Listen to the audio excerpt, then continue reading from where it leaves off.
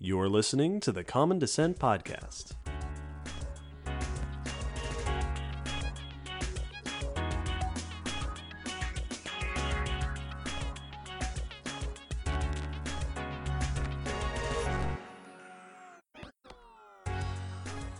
Hello, David. Hello, Will. And hello, listeners. And welcome to episode 117 of the Common Descent Podcast.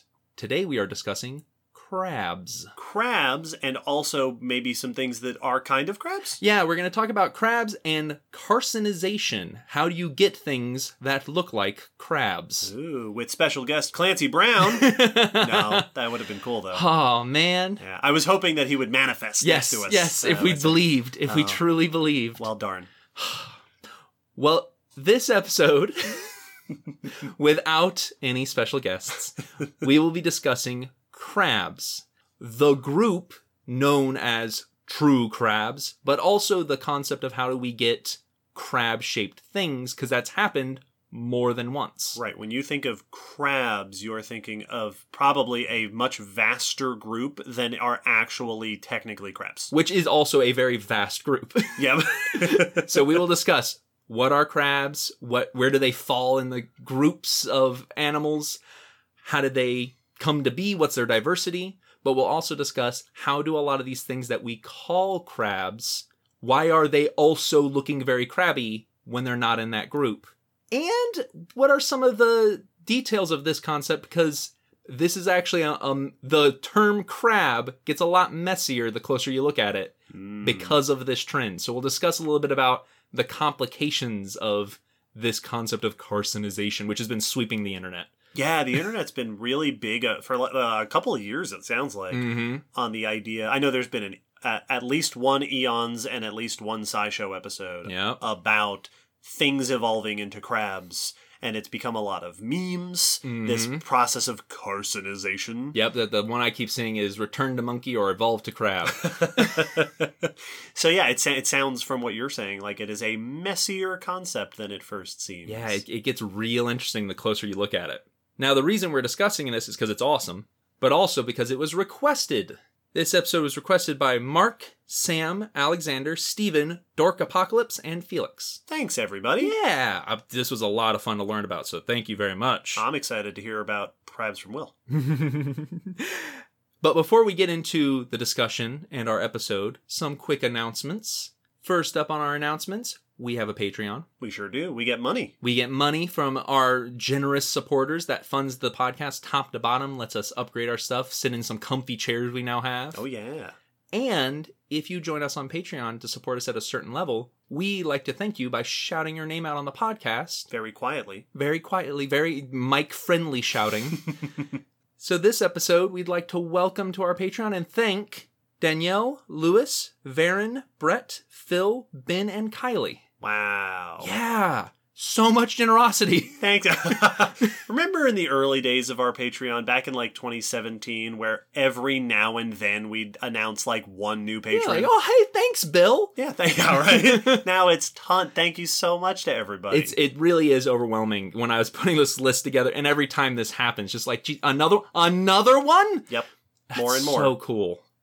If you're a patron, not only do you get this benefit, but there's other benefits. Yeah. We release bonus audio content. We put up director's notes these days after each episode, so check it out. Absolutely. Speaking of extra stuff, you can also check out the main feed for the recent Silver Screen Sciences we just did. Yeah, we did a double feature in June. Yes, where we talked about the movies Lake Placid and Anaconda. Crocs and snakes. Guys, for no particular reason. And if you're a patron, we release bonus audio in addition to those discussions about our film thoughts. Additional bonus. Bonus stuff. All the way down. Now we can close out the announcements, and that leads us into the news section. News time. Every episode, we like to gather up some of the recent scientific newses dealing with paleontology, evolution, biology, earth sciences.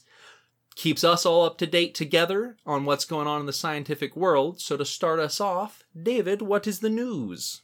Well, since this episode is dedicated to arthropods, my first bit of news is an arthropod bit of news. Cool. About some ancient beetles in some poop.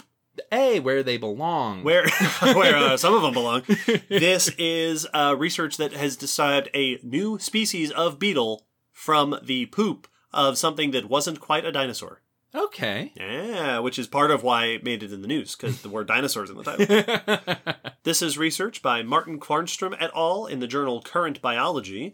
And in the blog post, we will link to an article, a press release, in phys.org via Cell Press.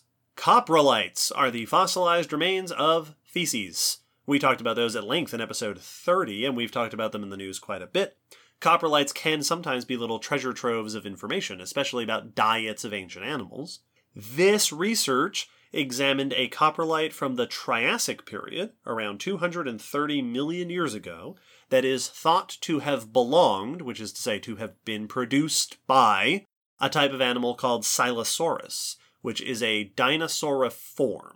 I believe there's been some discussion in the past about where this animal fits, but currently it is classified as a near dinosaur, not quite a dinosaur. This was around the time of the very earliest true dinosaurs. Only nearly a dinosaur. Only close. Inside the poop were beetles. This is exciting because, apparently, most beetles found back in the Triassic period are flattened fossils with very little preservation. Apparently, insect fossils are not super abundant from the Triassic period.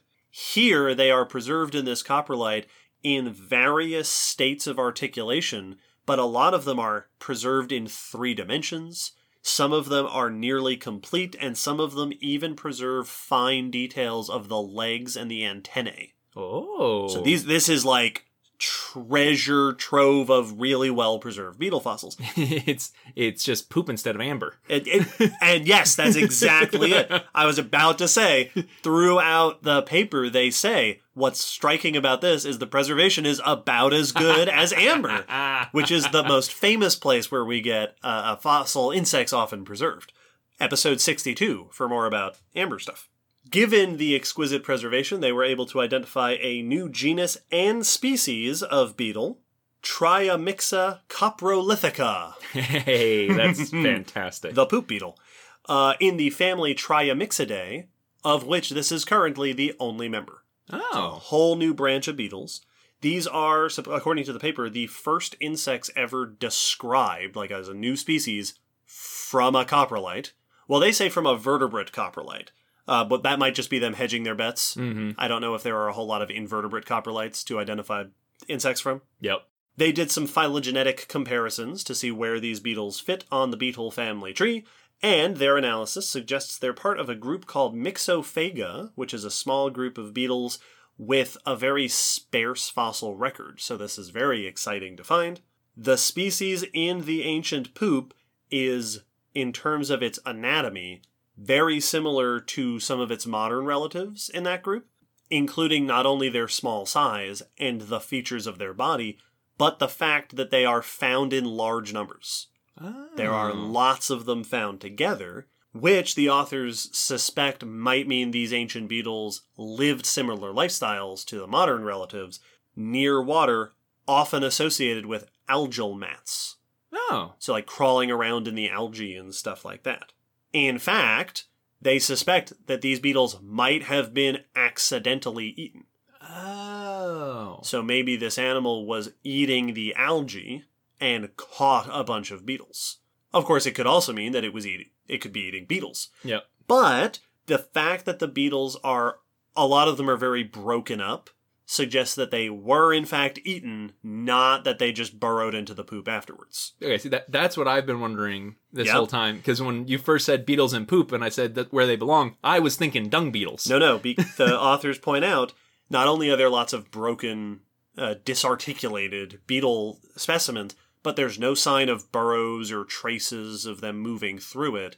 It seems they were eaten, digested, and pooped out the other end. Which makes more sense, since dung beetles, the whole thing they're doing is decomposing the poop, like getting rid of it. Right. So you'd have to fossilize it real quick right after they get there. Yeah. And we've seen that. Mm-hmm. We discussed that in episode 30. There have been dung beetle fossils discovered, or at least I think it was coprolites with beetle burrows in them. Yes. And I think at least one that had a partial dung beetle within it. Regardless, this tells us something not only about these beetles, but also about the animal that ate them and its diet. What's really exciting about this, going back to the amber point, is that amber is one of the best sources of information about fossil insects, but the oldest reliable sources of amber are in the Cretaceous. Yes. About 100 million years later than these beetles. This is proof of concept that coprolites can be a really good source of finding well-preserved insect fossils. And the authors even suggest that if we are able to continue exploring ancient coprolites, we can get a sense of, are there more well-preserved insects? Is this a good source of learning about ancient insects? And they make the delightful point that we might discover that certain animal coprolites are better sources of insects than others. The preservation quality coprolites. Yeah, preservation quality, and also the animals that are catching insects. Like ichthyosaur coprolites are probably not going to have a lot of insects in them. But yeah, if you're getting these little possibly insectivorous or omnivorous animals, you can have some real good bugs in there. Cool. That's such a cool finding, because like finding food in poop is pretty standard for coprolites. That's where food goes. But finding well-preserved food is not something you typically think about. Yeah, it's not something that we personally want in our lives. No, that's always a little disconcerting. Something's wrong with the pipes. This is like this is the equivalent of it's beetle corn. Yes, it is. You're able to actually identify a new beetle and potentially information about both the diet of the animal that ate them and maybe the behaviors of this beetle. Yeah. That's a lot of information from a single poop. Yeah, it's a pretty cool study. Awesome. Well, speaking of learning about the behaviors of things that are like dinosaurs, in this case, dinosaurs. Okay. My next bit of news is about evidence that seems to say Arctic dinosaurs were indeed nesting and raising young in the north and not migrating out. Oh, we've talked about this before. Yeah, we discussed this heavily in our Arctic and Antarctic life episode. Right, that we know there were dinosaurs up in the Arctic, but there's been discussion about how many of them were living their whole lives there, were they migrating south for the winter, stuff like that. Yeah, exactly. And there's been evidence that seems to suggest some species, at least, were staying in the Arctic through winter. Because basically your options are either you have to weather the harsh northern winter or leave it, go south. And this seems to suggest they were hanging out up there. Mm. This is research by Patrick Druckenmiller et al. In Current Biology, and the article is by Isaac Schultz in Gizmodo. So this is a fossil site up in far North Alaska. They said basically like north, you're in the Arctic Circle, I believe, at this point, or very close to it, along a riverbank. Digging into a riverbank and found numerous fossils. It was evidently a very rich fossil site, dating back to late Cretaceous, about 70 million years ago. And they found dinosaur remains, some of which seem to suggest that they were raising young here. So just to set the stage of where we are, at this time, 70 million years ago, things would have been warmer, so we would not have been Arctic the way we think of it today, like frozen over all the time. But winter still would have reached near or just below freezing, and you still would have had better part of the half of your year dark. In episode 114, we talked about those polar conditions where even in the warmest time periods on Earth, the North and South Poles still aren't getting a lot of sunlight, and you're still real cold, and in the winter, real dark. Yes. So, the question is, were these dinosaurs hanging out during that dark, cold time, or were they leaving? And one of the big things a lot of researchers have looked at to try to gain weight on one side or the other, or try to confirm, is, are there babies? Because if you're giving birth up there, it's hard to migrate with a newborn, only months old young. That's not something that animals that do migrate typically do. So if we're finding evidence of mating and breeding in baby animals in those northern reaches, that's a potentially good sign that they're hanging out and raising the young up there. So to look for that, they took dirt samples from the riverbank and screened them. A fine screen filtering the dirt down to objects about 0.5 centimeter in diameter. Okay. Which I thought it was cool. We got the size of it. Yeah. Looking for this version of microfossils the same way we do at the Gray Fossil Site. And just like at the Gray Fossil Site, they actually described it almost verbatim the way we describe it on tours. They then take the dirt, a spoonful at a time under a microscope, and look at it grain by grain. Yep, because that's how you do it. And looked for tiny fossils. And they found them, specifically perinatal dinosaur bones and teeth. Wow. Bitty bitty baby bones and teeth of tiny dinosaurs. Ooh. Which is direct evidence of baby dinosaurs up north. Like, here are the remains of them. Now, due to the nature, the bones are not able to really help identify the babies. Right, they're not fully formed Yeah, yet. the teeth could get them to general groups and help a little bit there. And they've yet to find eggs, but they made the point in the article that surely baby dinosaurs are better evidence of reproducing than eggs. So this is pretty good, solid evidence that they were giving birth up north in Arctic reaches, which leans toward that they're not then immediately walking miles and miles and miles with these newborn babies. Right. Or that they didn't walk miles and miles and miles with them to get there. Yeah, exactly. They're not going back and forth. And they emphasize this is not just barely in the Arctic. It's way up there. So this is fully cold weather for the Cretaceous. Right. This isn't like Toronto. Yeah, exactly. This is way up into Alaska, extreme north. So it seems dinosaurs were settling these areas, not just moving in and out of them. At least some of them. They also made the point that they found other dinosaur fossils there from various ages. So it's not just adults moving in. It's a wide age range of animals. Not geologic ages, but like baby to Yes. young to a little older to adult. Absolutely. Which seems to suggest that you're spending different sections of your life in this area. Perhaps all of the sections of your life. Yes. They also found a wide variety of dinosaurs, duckbills and carnivorous dinosaurs as well.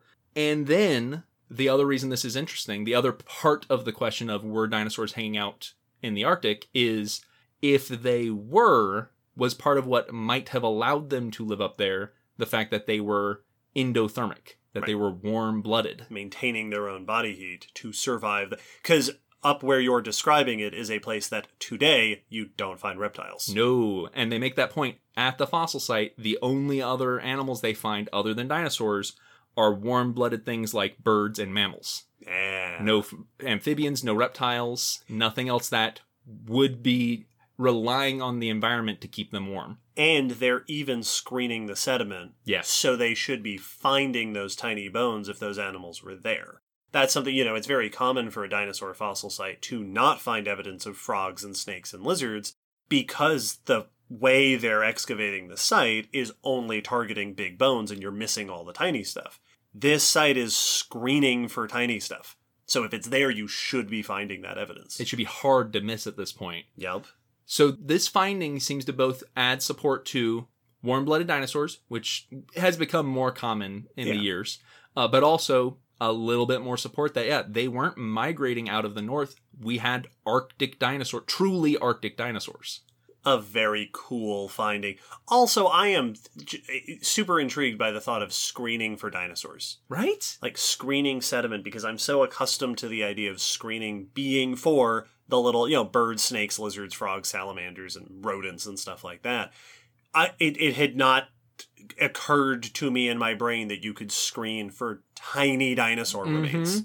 That's a very cool approach. Yeah, I had that same moment when they were like, we started screening. I was like, for what? Right. Well, that's some cool work those paleontologists are doing. And hey, speaking of paleontologists, who are, of course, humans, my next bit of news is about humans. Hey, there you go. If you've been on the internet recently, you may have heard about the so-called Dragon Man. There is a skull that has not been discovered, but recovered from an earlier discovery of an ancient human or human close thing, ancient hominin, that has took the news cycle by storm for about a day. because it nicknamed Dragon Man, and it has a bunch of potential implications for our understanding of early-ish relatives of ourselves. So let's talk about it. So this is a lot. There's a whole lot. There are 3 different papers that were released in the same journal on the same day, because this is what happens when you have a cool new skull of an ancient human thing. 3 papers in the journal The Innovation, one by Shijun Ni et al., another by Qingfeng Shao et al., and a third by Qiangji et al. There are many news articles about this, but we will link in the blog post to the one by Bruce Bauer in Science News. The skull, nicknamed Dragon Man, is a complete male human cranium, so the top part of the skull, like without the lower jaw, found near Harbin City in northeastern China.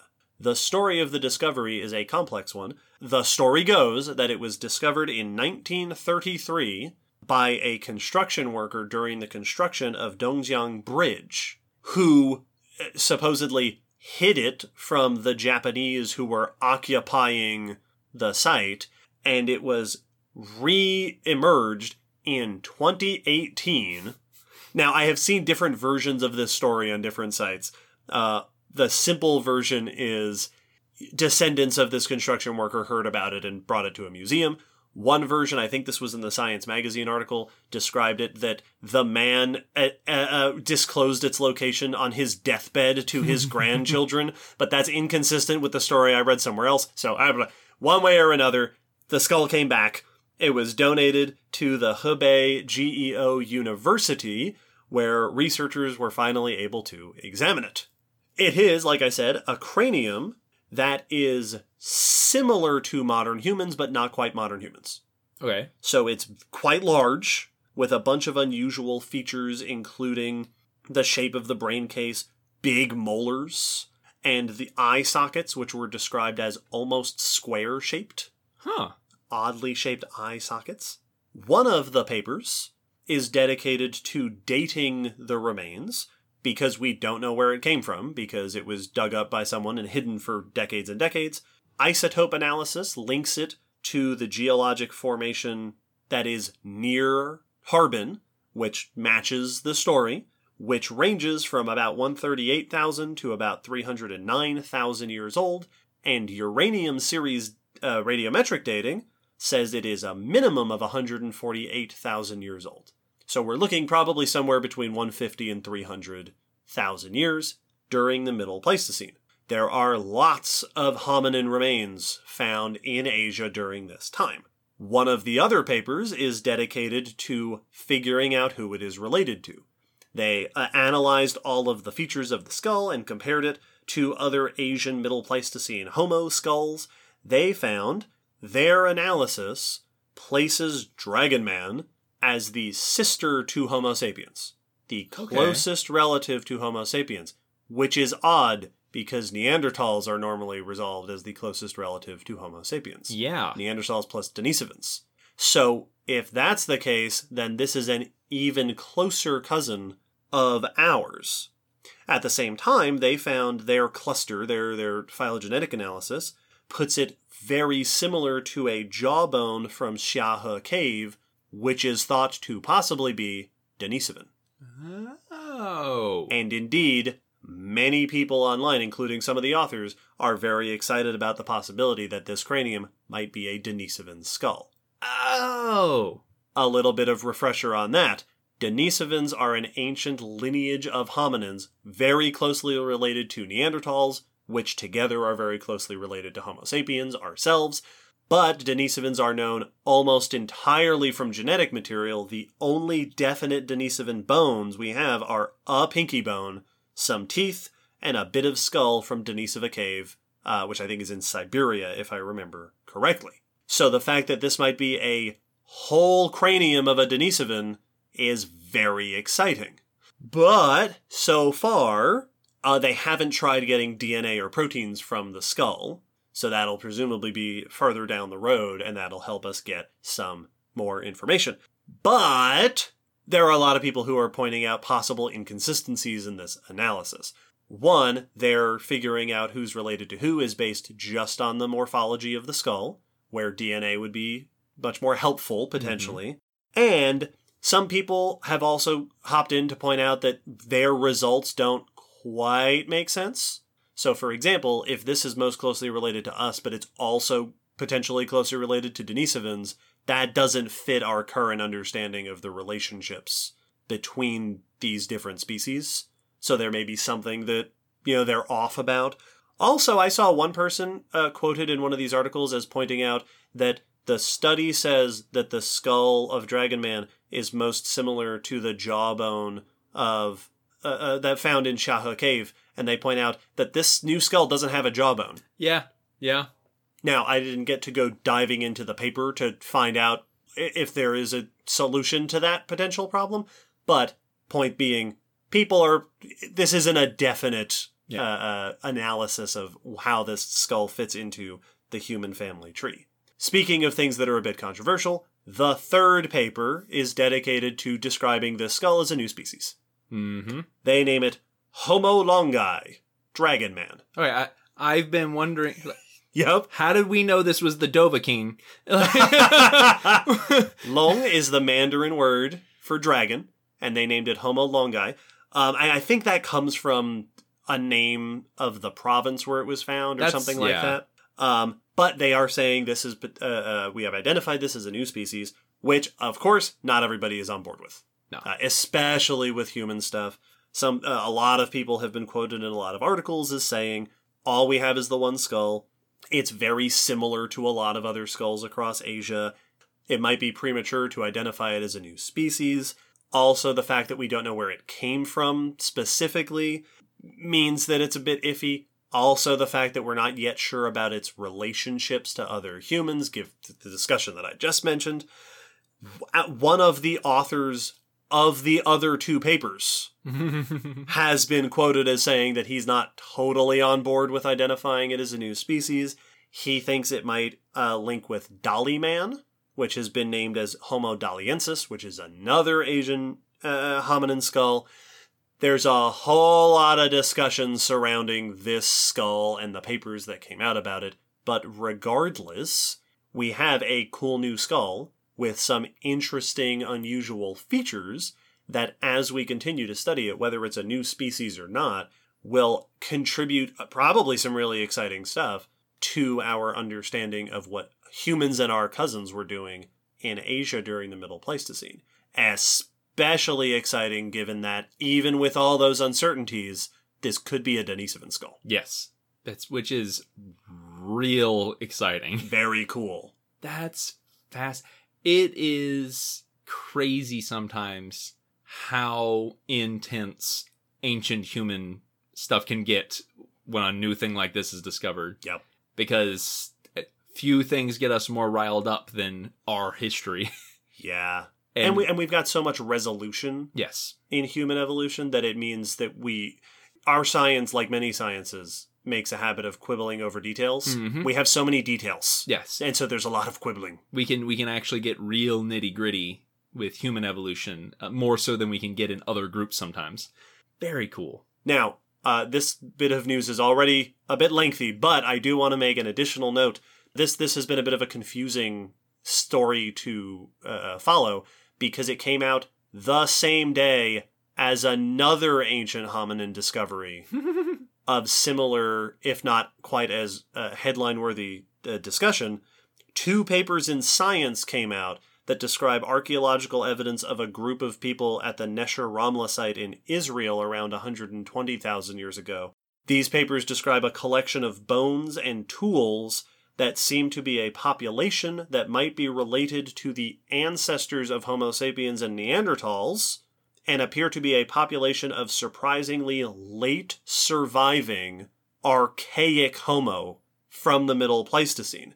And the fact that they have advanced tools suggests they might have been interacting with Homo sapiens and Neanderthals. So this is evidence of a unknown population of some kind of cousin of us and Neanderthals that made it in the Middle East longer than maybe we expected and was possibly still interacting with us. Cool. And I wanted to mention that one because it's also very cool. And if you have been trying to learn about ancient hominin stuff over the sort of week before we're recording this, the last week of June, you may have gotten your wires crossed, like I did, looking at 2 different exciting new hominin studies. Wow, that's a lot of ancient people in a week. Yeah, someone should make a whole podcast about just hominin stuff. Yeah, that would be a good idea. Yeah. Well, speaking of ancient people, less ancient. Okay. My next news is also about a human. All right, hey, we're all about humans today. One in particular, and a accident that befell them. Oh? With the help of a shark. Oh! The help. The help of in quotation marks, I assume. The shark helped the accident to happen. This is about a 3,000-year-old shark attack on a person. Oh, man. Tell me more. This is research by Alyssa White et al. In the Journal of Archaeological Science Reports, and the article is by Michelle Starr in Science Alert. This is a man who lived 3,000 years ago. This was a man. This was a man. Whose remains were found near Seto Island in the sea of the Japanese archipelago. That seems to be the result of a shark attack. Now, they didn't know that at first. This victim... this dinner... was discovered earlier in the 20th century. So they found it a little while back. And at first, they didn't have an explanation for the injuries, really. Like, they couldn't explain them. On this person's body, there are 790 deep serrated cuts and injuries. Wow. All over. Someone had to count that. Yep. None of them show any signs of healing, which strongly suggests that whatever caused these cuts was fatal. Right. Or it either happened near or shortly after the death of this person. Absolutely. Most of the injuries are on the arms and legs and chest region of the person. But here's where it gets interesting. The remains were in a burial site. Buried in a communal area. So the person was brought back and buried. They were not lost to whatever caused this. Back when they were first examining it. And they had ruled out that it was human conflict because none of the markings matched the stone tools of that time. Right. You know, things that would be caused by human attack or damage. And it didn't match any of the common predators or scavengers in that area that they looked at. Right. This wasn't a bear or something. Exactly. Also, to add more to the confusion, the left hand and right leg were missing, but the left leg was with the body, but had been placed on top of the body. It was separated. Huh. And upside down in the burial site. It wasn't until more recently that someone got the idea that maybe it's a shark attack. Shark attacks are very rare in the archaeological record, but the wounds didn't seem to match anything else, so they went to the Florida Museum of Natural History, who runs the Florida Program for Shark Research. They're the ones that keep the really detailed list of global shark attacks. Like, gotcha. It's a top-notch in the world for tracking shark encounters. And with that research, basically it came out pretty clearly. It's like, yeah, this looks like a shark attack. Now, they can't identify what shark, because the bites are so numerous and overlapping that they can't get a shape or size of the jaw. This wasn't a bite. No. This was many bites. Almost 800 tooth marks. Oh, yeah. Chomp, chomp, chomp, chomp, chomp. So, they can't say for sure. Most likely, given the area and situation, tiger or great white. Mm-hmm. It's the most likely culprits. Neither one is a shark you want to get bit by. Yep. Both are known to do stuff like this, which makes this the oldest known human shark victim ever. Cool. Yeah, so this is the oldest human shark attack on record so far. And for anyone out there that's concerned, they believe the person probably died quite quickly. Due to the number of bites and the fact that they reached bone, that this person probably bled out almost immediately. Their femoral artery would have almost surely been cut. I wonder, we talked in episode 84 about how it can be very difficult to tell if there's damage on the bones, if it happened shortly before death, at death, or after death. Mm-hmm. And this is one of those fascinating, there's a story here, a very interesting story of someone who was either killed by a shark, attacked by a shark, and then died of the injuries. Or died and then got bitten a bunch by a shark and like got some parts bitten off. And then whatever happened there, his buddies came and found him. Yes, and that's something they point out. The fact that this person's remains made it back to a communal burial site suggests potentially that they weren't alone or that there were people nearby when this happened. Yeah. So they may have been with a group or out fishing or something when this happened, but people were near enough to collect their remains, their body, before they just were lost to the sea. Yeah, I would imagine that if this was someone who got chomped on and then left there, you'd see evidence of others scavenging, or there might be more pieces missing if a shark had the opportunity to take its time. It was actually feeding on the person, yeah. Yeah. So, what a find. And then the last note, speaking of it being an awesome find, they were able to do evaluations on the bones and get detailed information on this individual to confirm that it was male, that they were male, most likely middle-aged at the time of death, lived around 1,370 to 1,010 BCE. Okay. And it does seem that the remains were recovered shortly after the encounter based on the condition before being put in the cemetery. So it wasn't left out there to decompose. Yeah, it was pretty quick after the bites were made. So a middle-aged male who living somewhere around 3,000 years ago after being attacked by a shark was then quickly buried in the communal graveyard. And their friends were kind enough to bring their leg with them. Yeah, left leg. It's like, hey, you're going to need this in the afterlife, buddy. You forgot this. Yeah. What a very rare and interesting discovery. Yeah, and they made the point that this gives us some insights into the dangers of the hunter-gatherer lifestyle, that, you know, this is a good reminder that, yeah, if you're having to go out and fish or dive for food, which we know people, you know, did, ancient peoples, that, yeah, there's predators out there, and this stuff can happen. Even though it's not common to happen, it can and did. Add shark to the list of animals we have fossil evidence of ancient humans being eaten by. Yep. Up there with hyena, as we discussed in 109, and I think possibly in episode 112, and croc. Yep. Which we have at least one specimen. Who's named for it. Ancient human that got bit by a croc. And with that, we can wrap up the news. Ooh, speaking of animals that eat humans. Yes. If given the chance, and if you're dead at the bottom of the sea. Yep.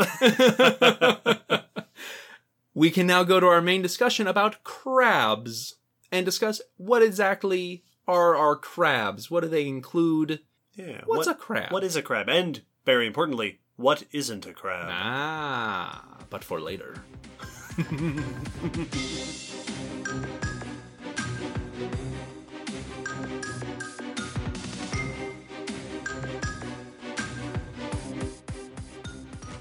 So usually for episodes like this, we'd start it by being like, so this is what this group is. Yeah, here's what crabs are. But boy, does it feel silly to introduce the concept of crabs. Yeah, you might have heard about them. Yeah, crabs are one of the most successful arthropod groups.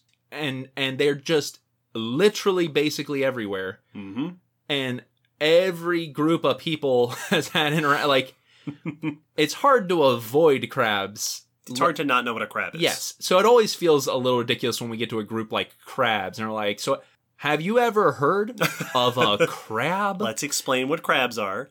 But I want you to explain what crabs are. But let's explain what crabs are. Because I have a lot of things in my head that I have the name crab. Yes. But I know there's nuance. So we are going to start with the true crabs. The real crabs. Known as true crabs. These are crustaceans, which are your major group of marine arthropods.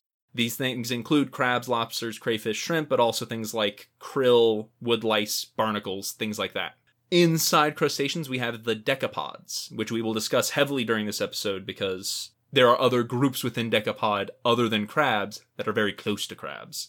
This includes the big famous crustaceans, the crayfish, crabs, lobsters, shrimp, stuff like that. Prawns. 10 feet. 10 feet. Now, Decapod. They don't all only have 10 feet. Of course. they can have up to 38 appendages. Wow. But only 10 of them are for walking.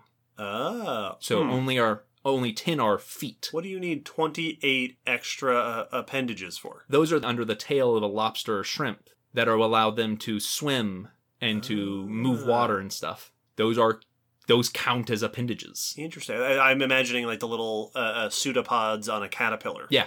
That aren't really legs, but they're using them for moving around. Yeah, if you look at if you think of a shrimp or a lobster in your mind with the kind of long front of the body, the ovalish front of the body, and then long tail, what we call the pleon, that has often little, what look like flippers underneath it that just go, and that's how shrimps swim around, and then curling that tail is how they do that really quick backwards run away. Okay. So those count as decapods, and this group is massive. There are roughly 15,000 species in this group. Wow, in decapods alone? Decapods alone. Wow. Big, diverse group. So decapods, big deal for crustaceans. And then within the order Decapod, we get to the infraorder Brachyura, which are the true crabs. These are grouped with lobsters in a group known as Reptantia, which are the walking decapods. Okay. All right. So crabs and lobsters, crabs on one side. Yes. And the Brachyura, as are typically called the true crabs, are characterized by that very crabby shape of a stout, compressed body, the basic absence of a tail, which has actually been folded under the body. Right. Brachyura, short tail. So that if you picture a lobster in your head, and then take that front of the body where the shell is solid and not sectioned like the back of the tail, scrunch it up to make it kind of oval, but in the other way. Turn it so that it's squat and wider, and then take that tail and shorten it up and then tuck it under the body. That's what happens to this crab shape. Gotcha. So they just sort of have this puck-shaped body with legs off to the side. Yes, and then the structure of the tail is still there, but it's no longer acting like a tail. Interesting. This group is also very diverse. There were about 15,000 species in Decapod. Right. Almost half of those are true crabs. Wow. 7,000 species in 98 families. Wow. There are more crabs than there are mammals. Yes. Crabs are ridiculously diverse and successful. They are the most diverse group of crustacean. Which is saying something. That's like being the most diverse group of insects. That's quite a title. Yeah. And they're found everywhere. Every ocean, tropical to Arctic, marine. Most are definitely marine, but they make their way into freshwater. They make their way on land. Yup. Crabs are everywhere. Now, due to this diversity and the fact that morphologically many of them have either gotten real weird or very similar, the relationships are often very complicated. Who's related to who is not always clear. But there are 4 or 5 main sections, depending on how you count it, that they're typically grouped into, with most of that diversity grouped within the Brachyura. The true crabs. Truest of true crabs. Now, briefly, wanted to go over some of the diversity of crabs. Now, usually we would go like group by group or something, or go through some of the major notable, but 7,000. Yeah. I list every species. Yep. This is going to be a 6-hour episode. So let's go through some of the cool lifestyles and morphotypes and some of the interesting crabs that at least jumped out to me. I'm sure there are cool crabs out there that I won't mention. Oh, yeah. Dear listeners, name your favorite crab that we don't mention. Please. I would love to get that list. Now, marine crabs are definitely the go-to crab. Yeah, ocean crabs. Most crabs are saltwater ocean crabs. They go everywhere from the beach to deep, deep down. And they live at basically every level of the water column because they're found in the depths, mostly along the floor because they're walking. But there are swimming crabs. So the typical crab body plan, you have that kind of ovate, puck-like, compressed body with 5 legs on either side coming out, the front 2 which have been adapted into pincers, and then 4 pairs of walking legs behind that. With some crabs, the back pair has been modified into paddles. For swimming. Yeah. And a lot of insects have that too. There are like swimming beetles where some of the legs have been adapted that way. And other crustaceans have done that. Absolutely. Many of the swimming crabs are known from the family Portunidae, and that fifth pair has become wide and very paddle-like, and they're able to swim through the water column. They swim in interesting ways very often, swimming side to side much of the time. Right. They're not shaped like a fish. No. That's a weird body shape to be... Well, they swim weird like we do. Yes. We're not really built for that. Yeah, we flail in organized fashion. Which, just to mention the movement of crabs, people often think of crabs walking side to side, and that's how crabs walk, and that is a way many crabs walk, but crabs can also walk forward. Many of them can walk forward. Many can do both. So, like, the side crab walk is not the crab walk. Right. It's just very common based on the way their legs move. They can move very quickly side to side, but they still often can still walk forward or backward. Walking side to side is also, I imagine, a very handy tool where your weapons are up front, and if you have to deal with a competitor or a threat, you can move while always facing the danger. Yeah. So it's a very common movement, but not the only one. But at least from what I've seen with many swimming crabs, it is a very common way for them to swim. I've even seen one video of one that they will angle their arms, their claws to better accommodate which direction they're swimming. And so they'll adjust their positioning of their arms and legs depending on which way they're swimming, which is cool. These are found in many groups. The famous blue crab that we find here in like the south of the U.S. Delicious. that are very tasty are counted in swimming crabs. Okay. And many of these are actually predatory, like swimming and catching stuff as they swim. So like actively swimming predatory crabs, not just swimming to get to A to B. And are they using their pincers to catch stuff? Yes, long, sharp claws. Nice. Which I can attest to when my dad got grabbed by a blue crab. Ooh. Yep. He was trying to show it to me, and he was holding it by the back, and my cousin looked up and saw how he was holding it and just went, "Don't jerk."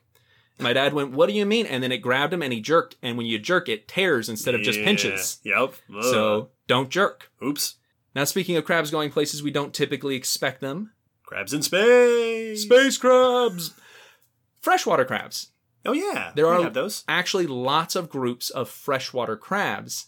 And something that's very interesting about them is they very often are exclusively freshwater. So they're not going back and forth. No, not even into brackish water oftentimes. Huh. Strictly fresh. They have adapted fully to freshwater environments and don't leave them. I found it listed in one article that there are more than 1,300 species of freshwater crabs. So even the freshwater crabs are extremely diverse. Even when they come up onto land and the insects are like, we had an agreement. Yes. The treaty between land and sea. We don't go in the water. There are at least 5 families of freshwater crabs, which seem to represent 2 different lineages. Okay, 2 different origins of moving on land. The South American freshwater crabs, and then the remaining families, which are found worldwide. So it seems that the South American freshwater crabs are their own lineage, their own origination of freshwaterness. And then you find them the rest of the way around the world, and those are all seem to be similar origin. And then as we move farther away from the sea, encroaching on the insect's territory... Space. Terrestrialization. Yeah, there are land crabs. Land crabs. Lots of them. One video said that there's at least seems to be 5 separate origins for terrestriality. But that video was also talking a bit more generally with the term crab. So maybe not within true crabs. But there are true crabs that are terrestrial. One of the weird things with this is there is no distinction between sometimes terrestrial, semi-terrestrial, semi-aquatic, terrestrial, because there's just this gradient with a lot of crabs. Some spend basically all their time on land. Some can come on land, but spend lots of their time in water. Some can be comfortable in both. It's very diverse how much time they spend on land. But there are some that have become what many people would call truly terrestrial in the fact that they can't go back into the water without threat of drowning. Oh. Like, there are some members that can't really be dropped into water. Like, they will potentially drown if they get cast back out to sea. Wow. The tortoises of the crab world. Yes. But many of them, not all of them, but very commonly, they still have to return to the water to breed. Right. I was going to say, I imagine they still have to lay eggs in water. Yes, and they'll usually release them, spawn them out into the water, and this is where you get famous things like the Christmas Island crabs that march across the island to all release their eggs in the water, but they do it while clinging to rocks. Right, holding on for dear life. Yes, because if they get caught by a wave, the mother will drown while releasing her eggs. Oh. Now, they achieve getting onto land a numerous number of ways. Some have evolved versions of lungs to breathe. Others have modified gills, because the issue with gills is they often collapse when brought out of the water, and the surface tension of the water just sticks them together. Mm-hmm. So some have shorter, stiffer, and gills with spacers to keep them from collapsing. Yep. So they can continue to draw oxygen. And there are some that take it all even a step further. I did find at least one mention of a group of crabs, the Geosei sarma, that have direct development and don't even need to go back to the water to release their eggs. So they're not metamorphosing. The eggs hatch and develop into little baby crabs. Yeah. With the mother the whole time. Wow. So some don't even ever have to dip their toes in the water again. They'll still go back to drink. Right. But they don't need it to reproduce. Wow, that's fascinating. So crabs all over the place. We're covered in crabs. It's just everywhere. So far, this is might be the tastiest episode of the Common Descent podcast. I don't know that I could argue with that. We made that joke a lot back in episode 16 when we talked about cephalopods. True. But if I'm given the choice, I'm taking crabs over squid. Oh, crabs over calamari every time. Yeah. Yep. Crab legs, thank you, please. Sorry, crabs, but most of you aren't on land to hear this. It's a compliment, really. Oh yeah, no, you're just my favorite thing to eat. I like having a fight for it. Yes, no, yeah. I like food that hurts me a little bit.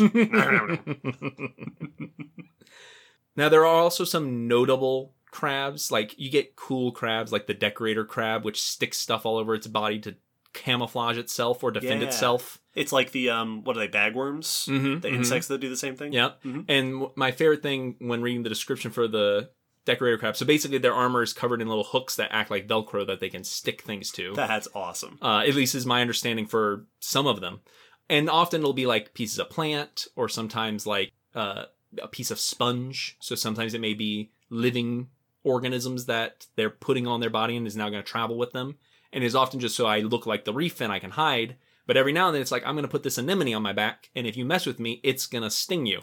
That's cool. And they were like... got living armor. There was one line that was saying, they decorate themselves with sedentary organisms to camouflage themselves, or if the organism is noxious, to scare away predators. Wow, that's so cool. The kind of things you can do in the ocean. Yep. And you'll also get little weirdos like the arrow crab, which has a more triangular shaped body, and then a long rostrum where the nose would be if they had a nose like us, that just sticks off like a spike and is super weird looking. Strange. Super weird. But I feel like I'd be remiss if I didn't mention Japanese spider crabs. Of course. So most crabs are, small to medium-ish. Little. Even the big beefy ones are usually like, football size, regardless of which football you're thinking of. Right. Around that size. That's a hefty crab. Japanese spider crabs are one of the largest arthropods. They are massive. As their name suggests, they are found in the waters around Japan. And they have the largest leg span of any arthropod, which means their legs can be reaching up to 3.7 meters in span, which is just over 12 feet. That is a way bigger number than I was expecting you to say. Massive. That's huge. So, and they have these long, spindly legs. Very long, spindly legs. That's the name, spider crab. And the body in the middle looks very small comparatively, but they still can get pretty big. The main body, the cephalothorax, as we call that section, can be up to 40 centimeters across, or 16 inches. So over a foot wide on the body. Football-sized. And they can weigh up to 19 kilograms or 42 pounds. That's way too much. Which makes them only the second heaviest crustacean living arthropod as well, after the American lobster, which gets a little bit heavier. Gotcha. listen, arthropods, we had a deal. We get big. Vertebrates get big. Yep. You stay small. We can't handle it otherwise. To get this big, they actually go through 3 larval stages. Wow, they're like a monster. Yes. In a movie that just keeps... This isn't even my final form. And just keeps shedding and keeps getting bigger. This group does contain multiple species, so it's not just the one. And you'll see these around aquariums. They're actually... I've seen them very commonly as aquarium animals. Yeah. Not home aquarium, but public aquariums. And due to their ridiculously long legs, they always just kind of look like they're moving in slow motion under the water. They do. They don't scuttle quickly like other crabs. It's just this like stilt walking, slow. Once again, looks like a movie monster because we film those in slow-mo to make them look bigger. Yes. A spider crab is more than most animals waiting to have horror movie music put over footage of it. Bah. Yep. Bum, bum, bum, bum, bum, bum. There is an image in my head of Japanese spider crabs, and the image is in the corner of a tank. Yep. That I don't know where I got that image from, but when you say Japanese spider crabs, the first picture in my head is of this big thing with these long legs in the corner of an aquarium tank. But they still have relatively small claws, so they're not going around tearing things in half. They're just nibbling on stuff. Yeah, they're just taking long strides. Yes, they are striders. Now, we could talk about cool, weird crabs all day. Let's do it. But we should talk also about how did we get crabs. Okay, I want to hear that too. So let's talk about the evolution of crabs, their evolutionary history. When did we get crabs? Now, going back to the very beginning, decapods show up in the Ordovician about 455 million years ago. So when we see the earliest of them, those early members would have been very prawn-like, so shrimpy shaped. Still with those long tails, longer, fusiform body. Jumping way forward to 252 million years ago, we hit the in Permian. We sure do, episode 45. And a bunch of stuff dies, 95% of it, which then brings us into the Mesozoic. And after that giant mass extinction is when we start seeing decapods start to diversify like crazy during the Mesozoic, and therefore leads us into our crabby origins. Oh. Now, this means this is all set within what is often called the Mesozoic Marine Revolution. Yeah, we've talked about that, usually in reference to vertebrate animals. Yes. This is a time when we see a uptick in shell-crushing feeding behaviors of marine predatory animals. Yeah, we get those round teeth that we've talked about in ichthyosaurs last episode, but also in mosasaurs and other stuff. Which then obviously has an effect on the prey who are getting crunched. Yeah, the hard-shelled things. And are having to respond in that predator-prey arms race. Well, it is during this marine revolution that we see decapods diversify like crazy. A rise in lobsters and shrimp and all of those shapes. This diversification is actually so well known that I've also seen it referred to as the Mesozoic decapod revolution. Wow. Like, decapods go crazy. Now, many have also attributed this to that during this time, we see a rise in coral reefs as an environment, which is a popular habitat for many decapods. So whilst the durophagous predators could be one aspect that's affecting this, the fact that habitat that's really good if you're a crawling decapod has suddenly increased and new ones are showing up could also be a huge reason for this diversification. We see this start in the Jurassic, which is also when we see our first true crabs. The earliest agreed upon true brachyurine crab is from the early Jurassic and is known as Carcinization. Now, this did not look like a crab the way we think of them today typically. Its ancestors were very likely the more long-tailed lobster form, and then it gave rise to the short-tailed squat crab form. So it was not quite shaped like a crab, but it seems to be a true crab. Now, toward the end of the Jurassic, we do see a collapsing of the reefs. And there is a downtick in decapod diversity at that time as well. But not for long. As we move into the Cretaceous, Brachyura specifically, decapods in general, but Brachyura sees a major diversification. So much so that it is known as the Cretaceous Crab Revolution. I like how many cool things show up in the Cretaceous. Yeah. This is where flowers take off. It's where mosasaurs happened. So around 145 million years ago, crabs start diversifying, and we see about 80% of the modern groups come into being. Whoa. So the Cretaceous is really when crabs got started. That's when the crabs, as we know them, came into popularity. By the end of the Cretaceous, crabs had become the most diverse decapod group and have remained so since then. So they reached the level they're at today back in the Cretaceous and then just never let go of the title. Very cool. Well, they held it in that pincer grip. Yep. And this is also when we see a lot of the diversity of crabs show up. Freshwater crabs, the earliest ones, show up in the Cretaceous. And some of the Cretaceous crabs got real diverse, as in super weird. We see a lot of new forms of crabs show up at this time. The most famous, Chimera perplexa. What a name. The perplexing, beautiful chimera. This is one that we've actually talked about on the podcast before in a news, because this is a recently discovered species of Cretaceous crab. This is Cretaceous, about 90 million years old. Very small little crab that was found at a site with numerous specimens. I think there were like 70 specimens of the crab there. That just looks nothing like what you would think of when you think of a crab. They have these little fusiform bodies, not squat, but kind of hydrodynamic.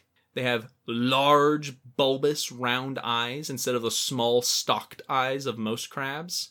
They do have claws, and they have swimming legs, like swimming crabs do, but instead of being the back pair, it's the front two pair.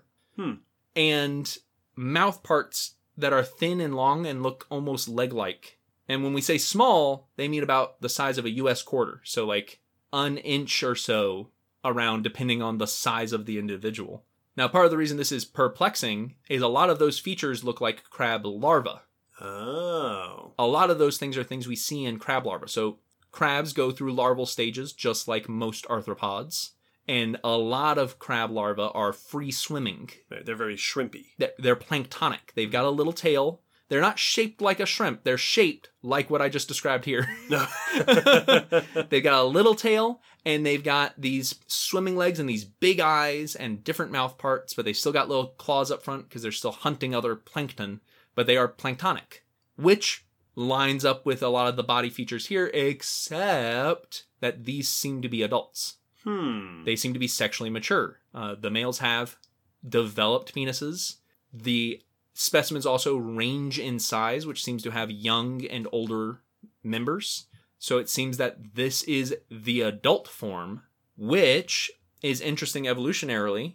It seems to suggest that they may have retained those larval features into adult form through a process called heterochrony, which is when the stages of development are changed. The timing of developmental stages are shifted, usually due to genetic reasons. Right. We've talked about this before. I think we talked about this probably in episode 33 about ontogeny, that there is a trend we sometimes see in evolution that, depending on the scale you're looking at and who you're talking to, might be called neoteny or petamorphosis. Yep. The process of adult animals retaining juvenile features. So one of the most famous and common examples is salamanders that will be still aquatic, very larval looking bodies, even while they get big and become adults and mature. This is something that has also been pointed out as a factor in human evolution, that our bodies, especially our giant heads and our flat faces, look a lot like the babies of other apes.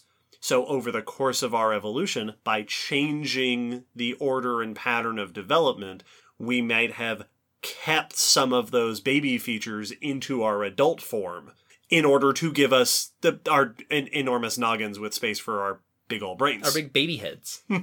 So this sounds like a group of crabs that maybe did the same thing, that they were keeping a juvenile body form even as they grew up. Which really emphasizes how extreme this diversification was during the Cretaceous, that we were getting truly bizarre crabs during this time. It also suggests that some features, like the large claws and swimming legs, were present in crabs back 90 million years. Yeah, that's not a new thing. That's not a new thing, which means some groups that don't have that may have lost it. That it may have been something that instead of everyone evolving to it separately, it may have been lost in some groups. So this gives some potential new ways to look at the Brachyura evolution in general. Interesting. Yeah, that they didn't evolve to swimming forms. Maybe they evolved from swimming forms, or so, in some combination of that. And this does seem to be an active swimming predator, potentially nocturnal with how big its eyes are. Oh, cool. And it would have been living in tropical environments, which is where weird stuff like this belongs. Yeah, that's where the weird stuff happens. So that brings us basically to crabs as we know them today, with the extreme global diversity. But as some of you may have noticed, there's a lot of quote-unquote crabs that we haven't mentioned. Yeah, I can think of a lot of crabs that we haven't talked about in this episode. And there's a reason we haven't gotten to them yet, because the term crab isn't just referring to Brachyura, it also refers to the shape of a crab. And there are lots of things shaped like crabs that are not in Brachyura, which brings us to the concept of carcinization, which we will talk about after the break.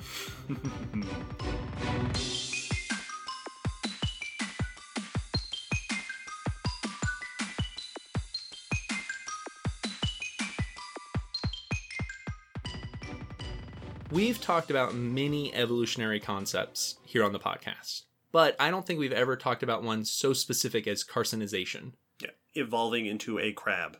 The process of evolving to crab. That's basically what this term means. Yeah, carcin, from crab, C-A-R-C-I-N, carcinization, becoming like a crab. Yep. And there are more details there which we will get into, but that's what this term means at its core, and originally that is very much the way it was used. This term was originally coined in 1916 by an English zoologist named Lancelot Alexander Borrowdale, who is quoted as describing it as one of the many attempts of nature to evolve crabs. This is just what nature wants to do. That's what carcinization is. Life finds a way to become a crab. Yep.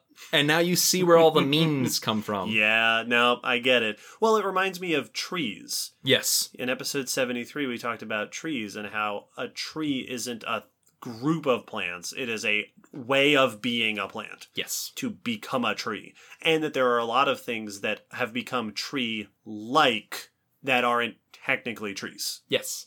And very similar to that, the process of carcinization typically follows the evolutionary process in that ancestrally, the group was more or less lobster-shaped with a long tail and longer body, and then evolves to a squat body, short-tailed crab shape. The ultimate form of the lobster. Yes. As all lobsters inexorably are attracted to the shape of a crab. A never-ending march to crab. So, typically the things that are associated with this are structures on the margins. If you think of how crabs often have those spikes that come off to the side. Mm-hmm. So, more broad and compressed. From the long lobster shape to that puck disc shape of a crab. Yep. And then a big feature is a reduction of the abdomen. The plion, the tail of the lobster, is reduced in size, shortened extremely, and then often curved under the body. Over and over again. Over and over again. Weird. Yes. So this shape is a carcinized shape. And there are multiple examples. Depending on how you count it and how strict you are with the term, there are typically 3 to 5 often used examples of carcinized groups that all seem to be individual, separate lineages. And this is modern. Right. When you go into the fossil record, there are even examples there. Wow. So these are groups that are not within true crabs, the Brachyura, but that have evolved crab bodies. Absolutely.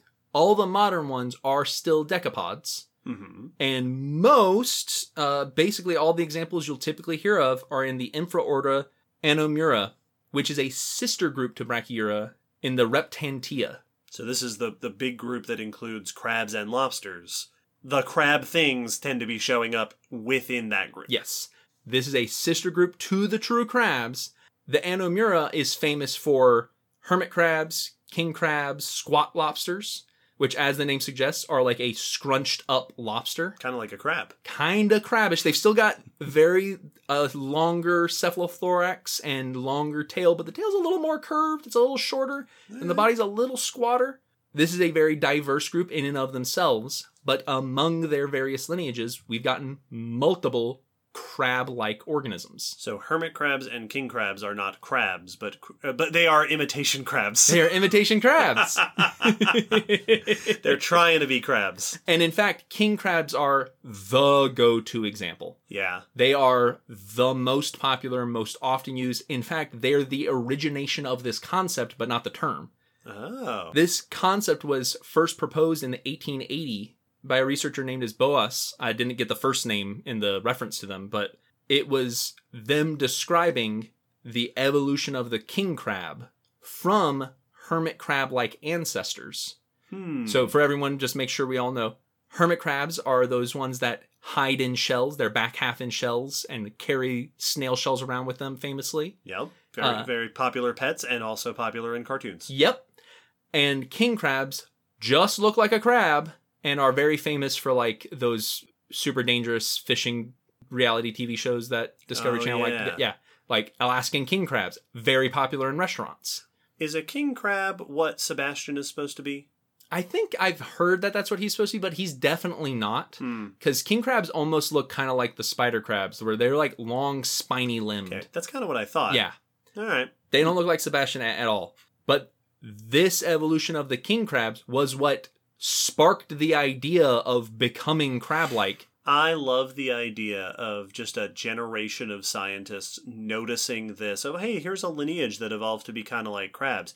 Oh, and also over here. And it starts to show up everywhere. And you have that image from the TV show where you just zoom in on their face. And there's like transparent images. Like normally you'd have numbers and letters going around, but it's crabs. Yep. Well, it's the Always Sunny meme of the corkboard with all the string. Yep. And it's all crabs. Which is actually not too far off from the modern day discussion of carcinization. That's true. So king crabs have a very crab-like body shape, almost indistinguishable at a glance. The only issue is that evolutionarily they are not in Brachyura. And they seem that they had hermit crab-like ancestors or evolved from hermit crabs. Like they may be, should be grouped there, some researchers say. And part of that evidence is hermit crabs often have asymmetrical abdomens to curl with the asymmetrical shape of a snail shell. That's awesome. Yep. I did not know that. They That's curl fantastic. the way the shell goes. And king crabs have asymmetrical shells. There's still some asymmetry to their anatomy that may be to that asymmetrical ancestry. Those are by far the most famous example of carcinization, but still within our same Anomura group, we have things like porcelain crabs, much smaller. These typically range in size of 15 millimeters, so less than an inch. 9/16 of an inch is what that comes out to.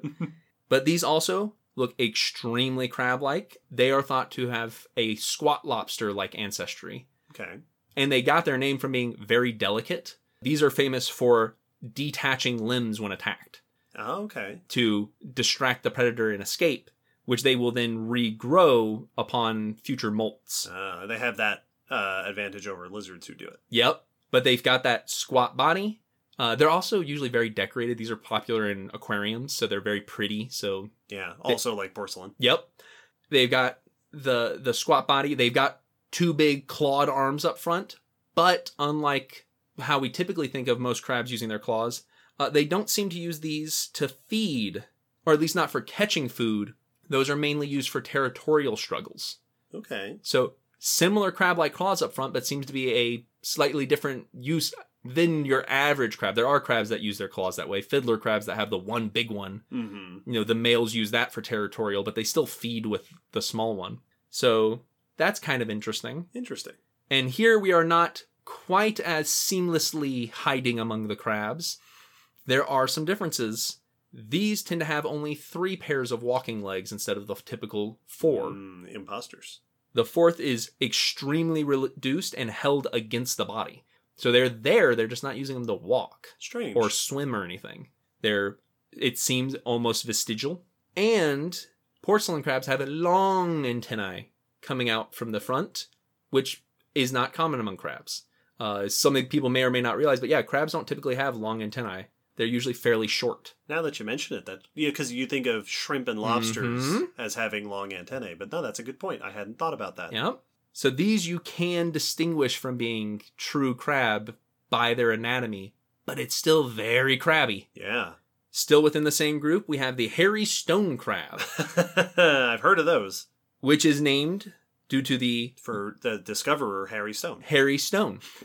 These look like hairy stones. They are covered in a brown hair-like structures that help them camouflage among the rocks. These are also typically very small, 1 to 2 centimeters or 2.5 centimeters, so just under an inch usually, and are usually very slow-moving. There's lots of debate of who they evolved from. They've been associated with porcelain crabs to have a similar ancestry to them. They've also been suggested to evolve from hermit crabs, but then they've also been suggested to evolve from a separate group of freshwater anomurans, separate from those two. So we're not sure where the hairy stone crab came from, but it does look quite crab-like.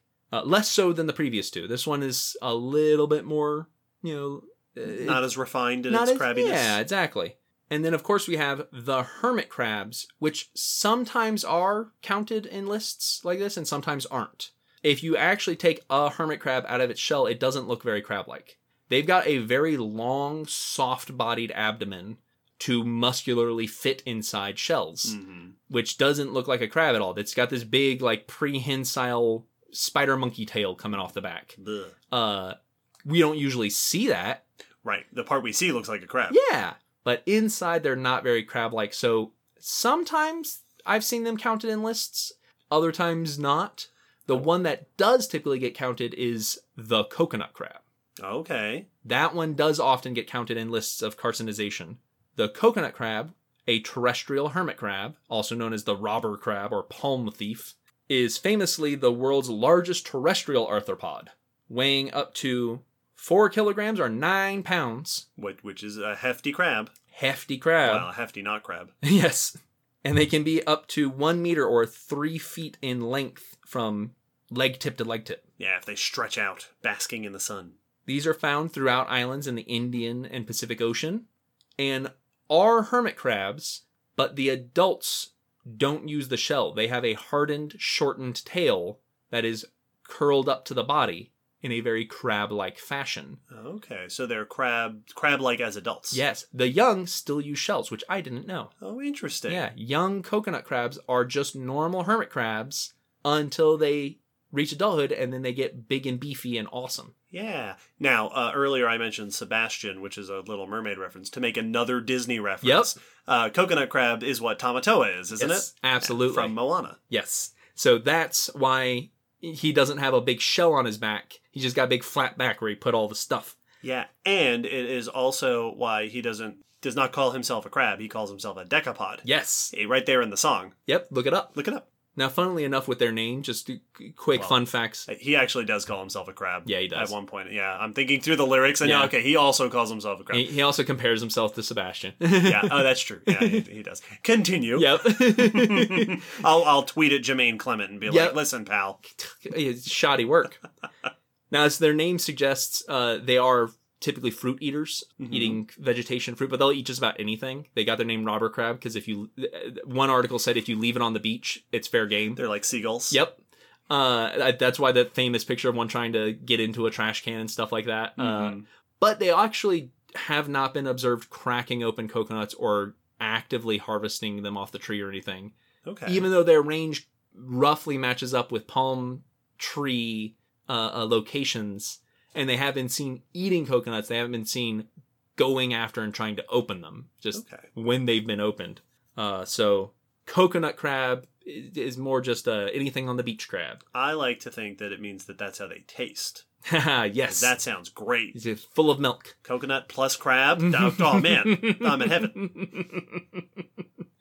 There are other members in the hermit crab that are considered to be very carcinized. A small, deep water hermit crab known as Patagoras rex, which is itty bitty bitty, has a much more crab-like body compared to your average hermit crab, not carrying a shell and anything like that.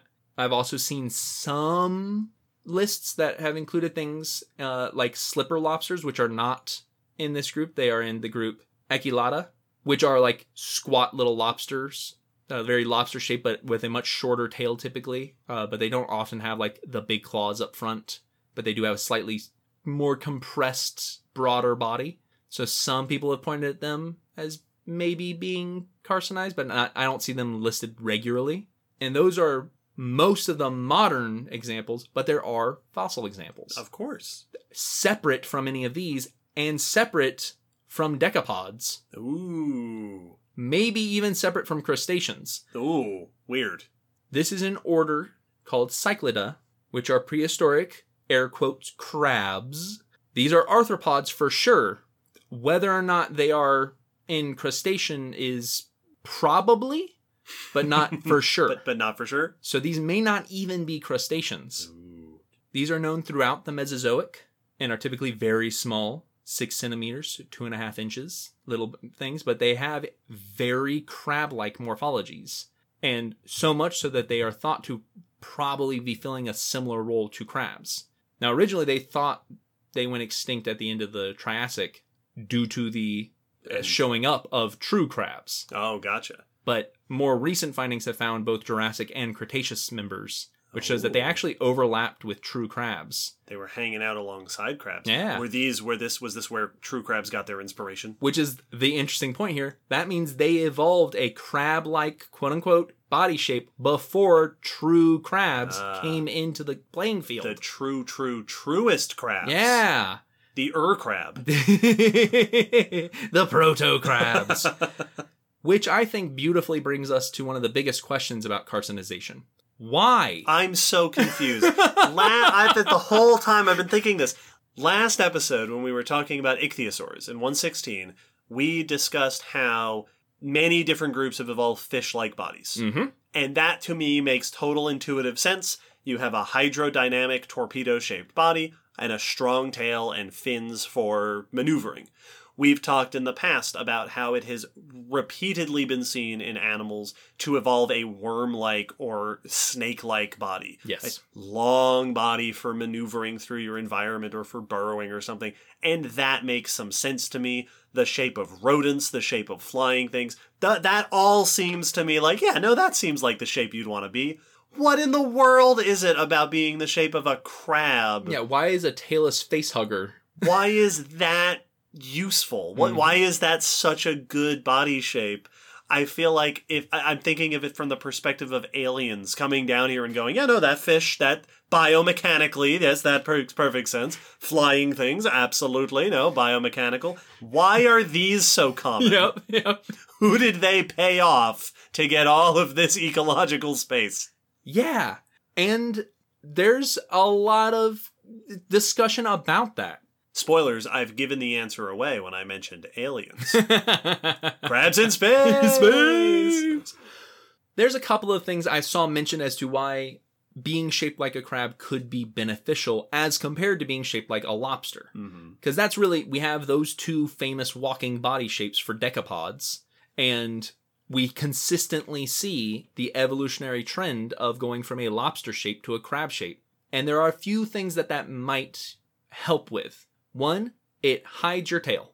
True. Which could mean it's protecting it from predators. Right, protecting it. Also, I imagine it would make you less noticeable. There's less of you visible. Absolutely. And you don't have this weakness potentially flopping around behind you. Absolutely. And that's another thing, is that it could make it better once you squat your body up like that to fit within crevices and rock outcroppings and hide more easily. That's a good point.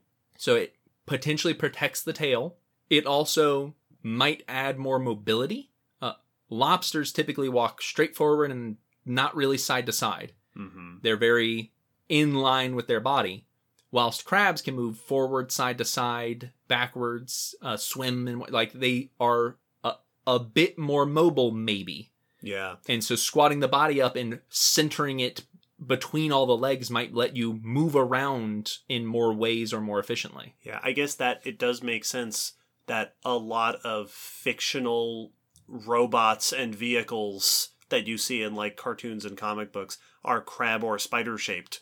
more so than lobster-shaped. Yeah. Lets you climb around on stuff. Exactly. Now, not all of these things are definite benefits. Shortening the tail might hide it from predators, but it also gets rid of that fancy escape maneuver that lobsters and shrimp have to quickly curl your tail in and shoot off in a backwards direction. True. So you do lose that. But there could be some definite benefits to being shaped like a crab compared to a lobster. Okay. Potentially. All right. Makes some sense. Now, this leads us to an assumption that is often made and thrown around when carcinization is discussed, which is that, well, then obviously the crab form is the most evolutionarily successful one. Oh, yeah, this is peak evolution. This is peak evolution. This is peak decapod. Yep. That obviously, since we keep seeing it happen from differently related groups, this must be it. All roads lead to crab. That this is the ultimate answer, which raises the question, are crabs more evolutionarily successful? Are crabs inevitable? Yes, exactly.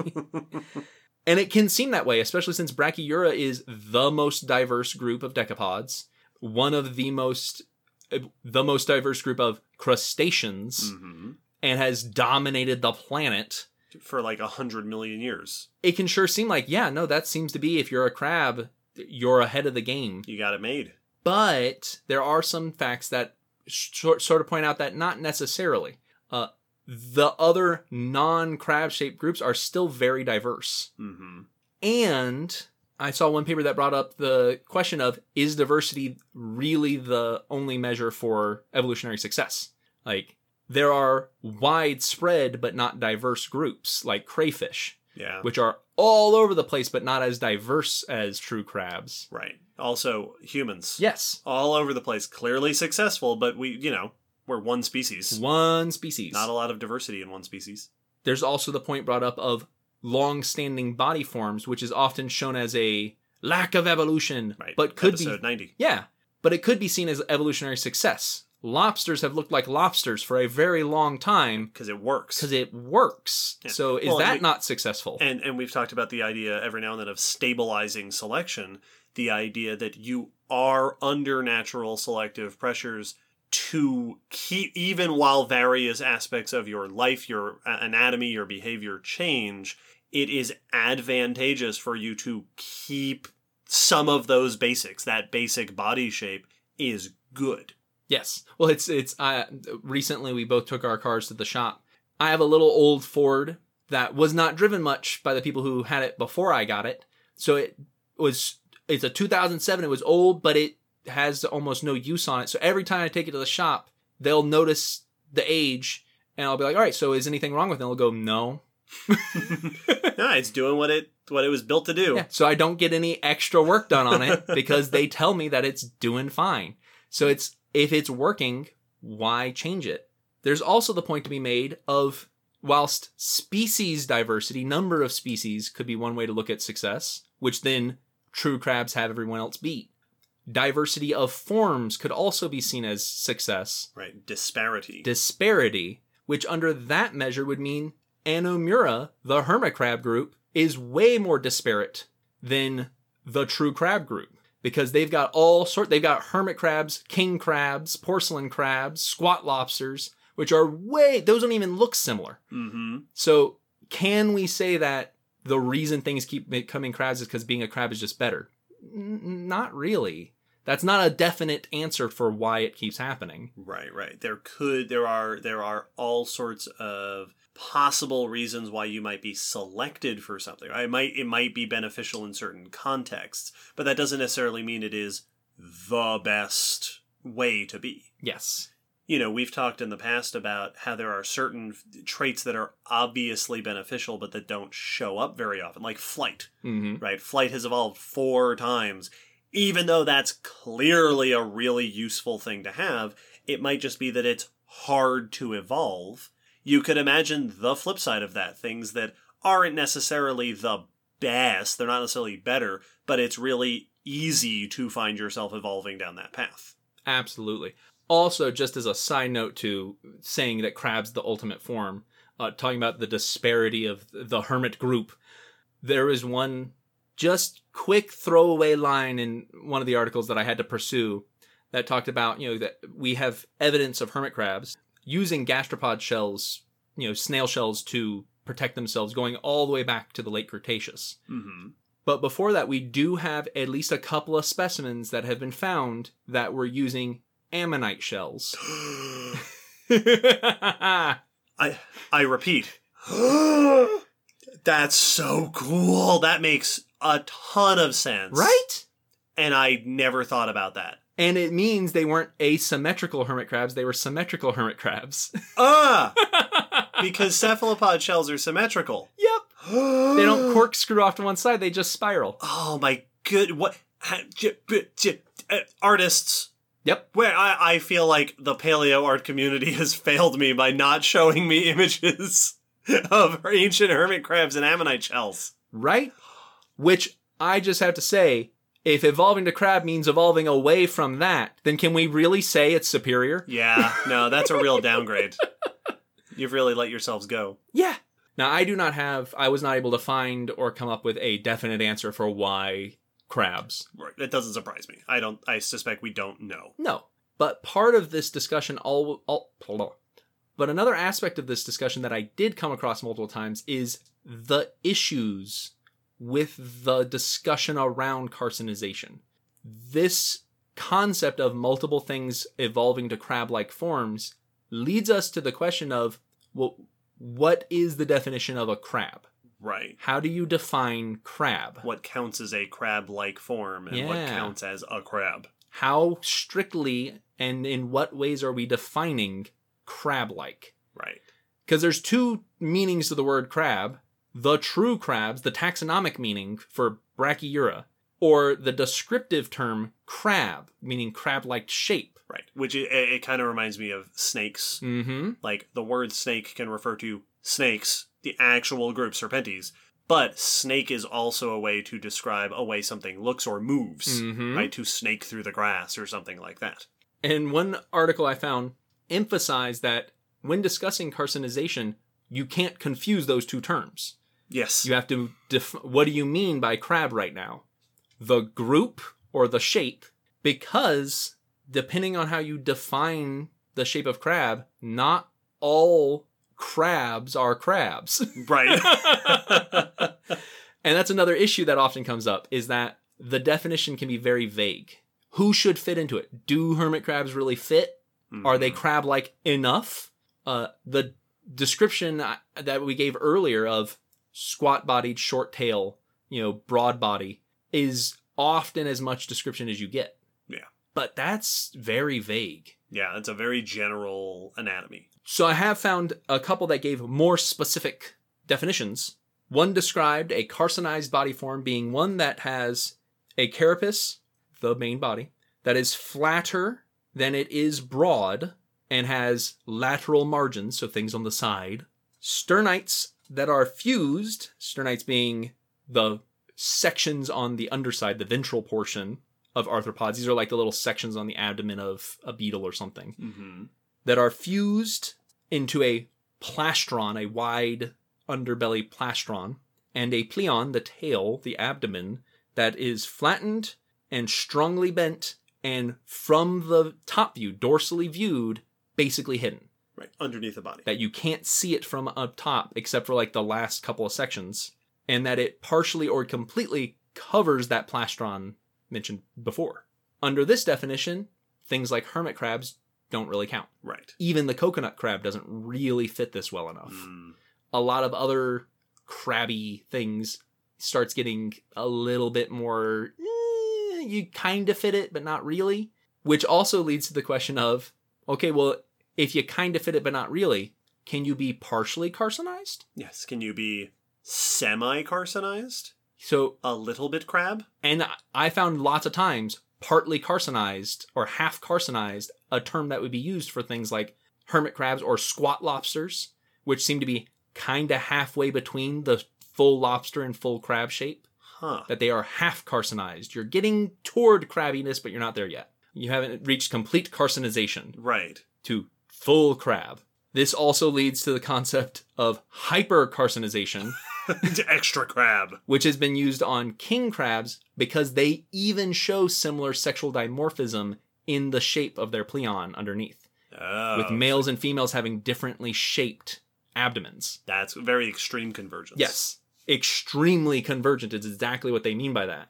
But there are some people who have brought up issue with this concept of a range of carcinization. Because that seems to kind of suggest that there's a goal.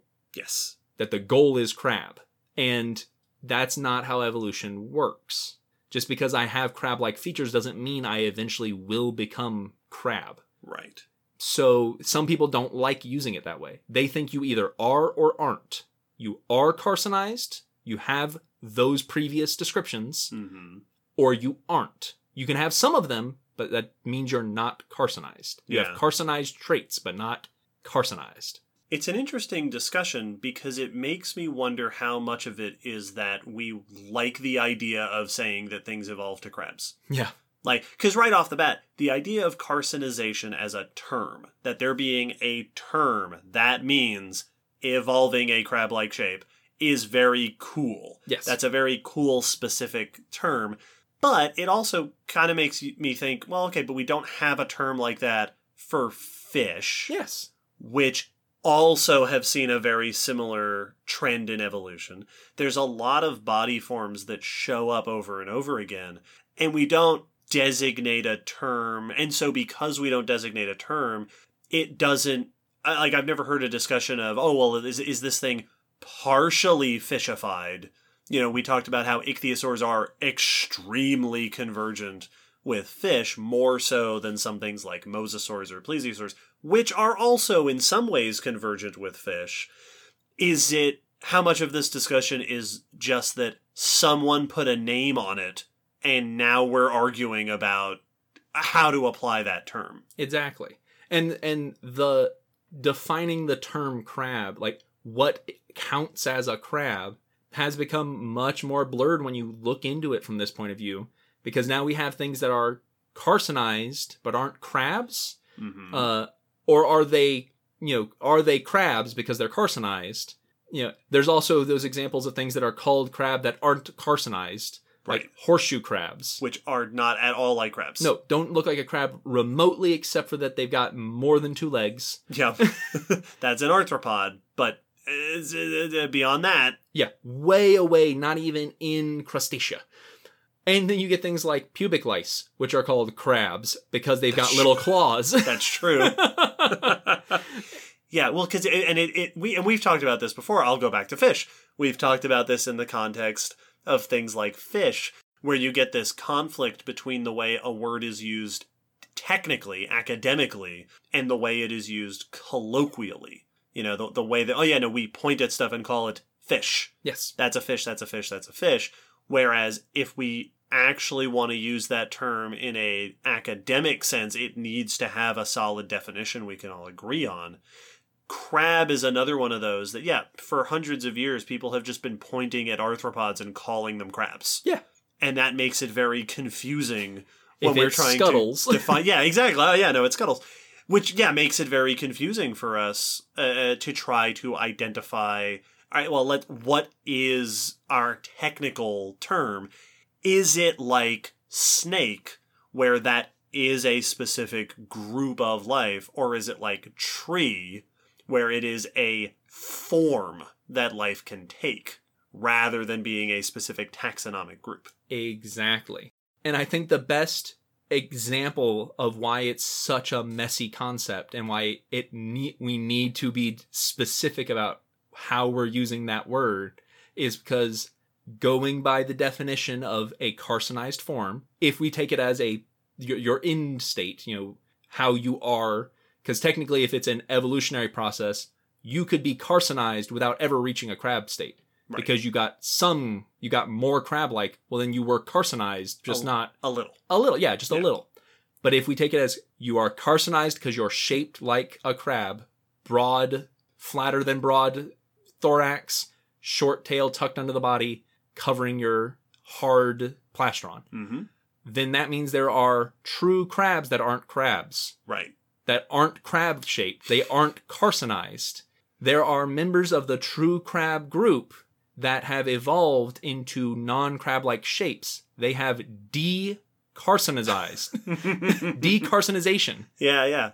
And that's happened multiple times. We've already discussed one, Chimera perplexa, that weird swimming one from the Cretaceous, was a true crab that is not carcinized. It's not crabby. It is extremely different. The eyes are bulbous and not on stalks. Their swimming legs are up front instead of in the back. Mm-hmm. They're got a longer body and a short tail that's not curled under the body. That's not a crab-like shape. Well, and to bring it back to fish again, because it's a really good comparison, I think, I was describing the fish shape, and we talked last episode about how ichthyosaurs are called fish reptiles because they are shaped like fish, even though that's not what all fish are shaped like. Yeah. Like, only some fish are shaped that, like, eels are fish, and seahorses are fish. And like there's frogfish and batfish. There's all sorts of things that are fish that aren't the classic shape of a tuna or a goldfish. And indeed, as we discussed last episode, even the so-called fish reptiles are not all shaped like a tuna. A bunch of them were shaped like eels and other stuff. So it's very difficult to pick a body shape and say, this shape characterizes this term or this group, because you're always going to get that variation and differentiation between different groups. Well, and probably my favorite example of just messing with the word crab and this concept of convergent evolution is there's a group of true crabs, the frog crabs, the Runinidae. That's awesome. Right? Which are not carcinized. They are very tall-bodied. Like, their cephalothorax, instead of being flattened, kind of stands upward. Their tail is not tucked under their body. So they have this elongated cephalothorax, carapace, and untucked tail, which are two of the big things that you're not supposed to do if you're going to be crab-shaped. And it's adaptation for burrowing, for them to burrow down in the sand and then have their faces stick up as they grab food. Oh, gotcha. And the reason this is so fascinating to me is they are convergent with a different group of decapods, the Hippoidae or mole crabs, which are not true crabs, but also have an elongated carapace and cephalothorax and untucked tail, and also burrow into the sand, and are very, very similar looking, but neither are crab-shaped, but one is a true crab and one is not. And they're both called crabs. Yes. Bizarre. So I love that because it's still convergent evolution, but away from the crab form to a different non-crab form. Yes, to a different type of crab form. Yes. And so, though the concept is super interesting and fun, actually how we define it gets really messy. Like, what is a crab? Yeah. Is a question that is much harder to answer than it seems like on the surface. This is such a cool topic because this episode has taken a wonderful trajectory because it starts with let's talk about what crabs are, and then it goes into there's some diversity in crabs, and then there's a bunch of things that we call crabs because they're similar to crabs because evolution keeps producing crabs, but also there's stuff we call crabs that are not at all like crabs, and also the evolution producing crabs thing also produces stuff that isn't like crabs, some of which are actual crabs. Yes. So, like, should we call king crabs crabs because they're carcinized and then stop calling frog crabs crabs because they're not carcinized? Right. Or should we stop calling king crabs crabs because they're not brachyura? Yeah. This is a whole big philosophical discussion that I didn't expect to come from talking about crabs. Me neither. Going through the notes, I just came across paper after paper that was like, also, let's go over all the issues with defining crab. Well, I found the question, what is a crab, multiple times as a title card to a paragraph. That's great. Well, and I think that it's funny because it is a demonstration of how invested we get in terminology. Yes. And for good reason, right? Terminology is very important. When you are writing a scientific paper, if you're discussing things in the scientific literature or in the scientific community, you want to know that when you say a word, all the other scientists are pretty close to understanding what you mean. It's like using a serial number for something so that when I say the model, make, and year of a car, there's no vagueness about what vehicle I'm talking about specifically. Right. We need to be on the same page.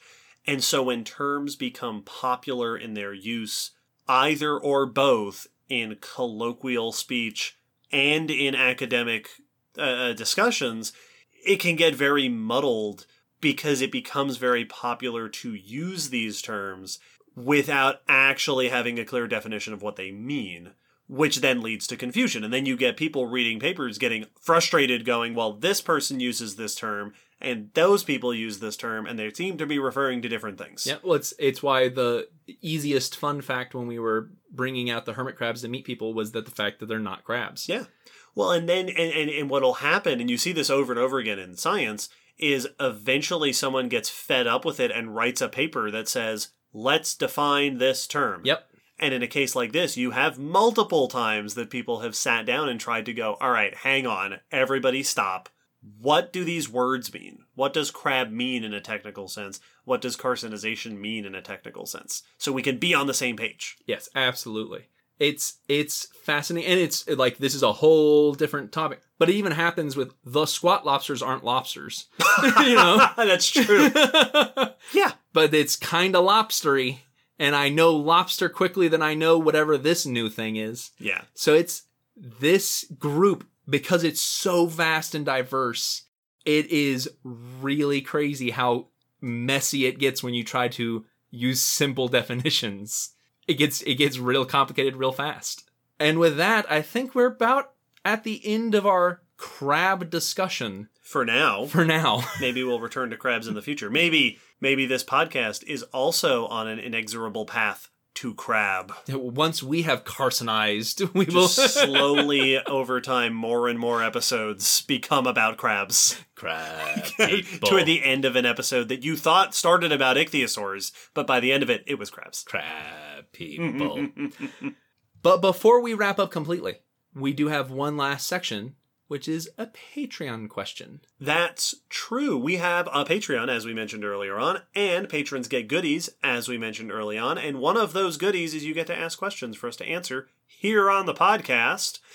And since we are just got off this lovely philosophical discussion about evolutionary paths, we've got a patron question that poses a philosophical question about evolutionary paths. This is a speculative question, which people do like asking us from time to time. Which makes me so happy. This one comes from Jacob, who posits the following scenario and follow-up question. The amniotic egg never evolves. Neither does any form of analog that could accomplish the same purpose. What happens? Ooh, so to explain the scenario and remind everyone, amniotic eggs are what you think of when you think of chicken eggs, reptile eggs. These are the hard-shelled or tougher-shelled eggs that allowed our ancestors to stop having to lay their eggs in the water and to lay them on dry ground and move away from our reproduction being tied to the water. Right. Among vertebrates, the amniotic egg is the difference between fish and amphibians on one end and reptiles, birds, and mammals on the other. So what if we never developed this waterproof egg? What if we never developed any waterproof egg? Anything that has that internal protected environment that can exist in the absence of water. Yes. Because fish, amphibians, and basically all of the invertebrates are laying eggs in some form of water. So the first idea that came to me when I saw this is if no analog, no other similar type of structure. Right. Because that's an important caveat, because if they hadn't added that caveat, the answer would be, oh yeah, something else would have come along. Yeah.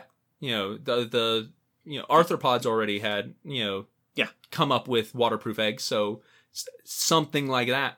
But if that doesn't happen, the first thing that came to my mind would be live birth. I was just thinking that. Maybe things would have moved towards live birth. Gotten rid of the egg altogether. And that would have been an avenue to move deeper into continental territories. It occurs to me that there are lots of animals today that have found clever workarounds. So the extreme example that comes to mind are like bromeliad frogs. Yep. Which lay their eggs in plants that hold water. Yep. So there are ways to, you can follow rivers and you can follow lakes and still be able to lay your eggs because there's some form of water around. Well, and you have those frogs that let the eggs brood in their stomach. Mm-hmm. So if you just become the environment for them, I could see that happening. It's the same, similar as the, is it the clawed frog? I can't remember the name of it. The one that hides its eggs in its back. Oh, yeah. And the back grows around them. Well, if you just sealed your back over the eggs or had a pouch or something that would carry the eggs, now you can take them out of the water because you're taking the water with you. Yeah. There are a lot of groups of non-amniotes that have evolved strategies for not having to deal with eggs. Yes. So like fish have evolved live birth many, many times. Frogs have evolved these strategies you're talking about. So you might not need... I'm very hesitant to say that the amniotic egg was required to dominate the land. No. I think it's what happened to do it. Yes. Like that happened, it came about and it happened to form that great advantage for animals to then move into mountains and deserts and farther on land and away from the water. But it's not the only strategy to do it. Yeah, so I think live birth is definitely a big option that you would see. I don't know how that would affect lineages down the line. Like, I assume that reptilian-like features would still have come around because those are more in response to the environment than the kind of egg you're laying. Well, it does raise the question of what it means for birth strategies. Yes. So one of the greatest benefits of eggs is that you don't have to deal with it. Mm-hmm. You lay a bunch of eggs and you move on with your life. But if you have to carry them in your belly or carry them on your back or give live birth a la mammals and the reptiles that do it, that's a significant more investment of time and energy for the parent, for the mother who has to either carry the eggs around or carry the embryo inside during pregnancy. So I suspect if we aren't using eggs to get on land, it's asking a lot more of mothers to take care of those eggs, which might limit what the animals are able to do during their lifetime. It might limit the size of litters. Yes, exactly. That's what I was going to say is one of the big benefits to eggs is that I can lay a dozen of them and then all mom has to do is sit on those eggs and protect them. Yeah. She's not feeding them. She's not nurturing them with her body anymore. And not even always that. Mm-hmm. Like if your insects are able to reproduce in huge numbers because, they're just laying eggs and leaving. Yep, just sitting on this leaf and goodbye. Yep. So if you get rid of that, very likely the energy efficient solution, if you're raising it out of the egg, is to have fewer so that you're putting your time and energy into more surefire chances. Yeah. So litter sizes could go down, which is a much more mammalian lifestyle. Right. Birds, we see that in as well, that they are having, even though birds lay eggs, birds and mammals are both well known for having generally smaller batches of babies. So we might see earlier invaders of the land living lifestyles that are more comparable to the ones we see in small litter-sized animals or something. And we probably see a lot more parental care. Yes. Because now you have to take care... Because your strategy now is either to extend a pregnancy until the baby is ready to go right off the bat. Yep. Or have lots of babies early and then you have to take care of them. Yep. Which both strategies we see among birds and mammals. We also made the point last episode that, at the end of the ichthyosaurs episode, that it has been suggested that giving live birth might be an evolutionary prerequisite sometimes for moving into aquatic habitats. Yes, absolutely. So maybe we would, to extrapolate way down the line, maybe we'd see more returns to the water. Yeah, secondarily, aquatic groups might have become more common. Yeah, more feasible. Mm-hmm. Interesting. Yeah. I like this eggless world that we're developing. Yeah, this is one of those where it's interesting because it seems like such a potentially minor shift, but it could have massive effects on even which groups made it onto land. Like, this could absolutely shift if the, Liz amphibia ancestors didn't make that transition easily. A live-bearing group of fish that was more ready to start coming on land we could have had a whole different ancestry. Yeah. Which is pretty cool. Cool question. Thanks for asking. Yeah. And with that, we can wrap up this episode. As usual, If you have any questions or comments, you can contact us in all the usual ways. Let us know your favorite crab or not crab. Please do. Because I want to see that list. Thanks again to our requesters and our new patrons. Yes, and even our old patrons. And all of our patrons. Thank you to all our listeners. Be sure to check out the blog post after this episode and every episode with additional links and information and pictures. We release episodes every fortnight, so stay tuned for more. All this episode, I've been... I don't have a joke, but I have a punchline. The punchline is Johnny Carcinization. If I knew more of his songs, I'd help you out. So fill in your own joke there. That one's for free. Yep. This is like Cards Against Humanity. Yes, there you go. I will provide all the punchlines. Or in case no one was familiar with it, the off-brand knockoff of that game, Crabs Adjust Humidity. Which does exist. That a thing? That's a thing. Wow. I was going to say, I'm real impressed that you thought that up. No, it's an unofficial expansion of the game. Crabs Adjust Humidity. So it's still the same. Wow. Well, on that note... Bye. Bye, everybody. Crab people.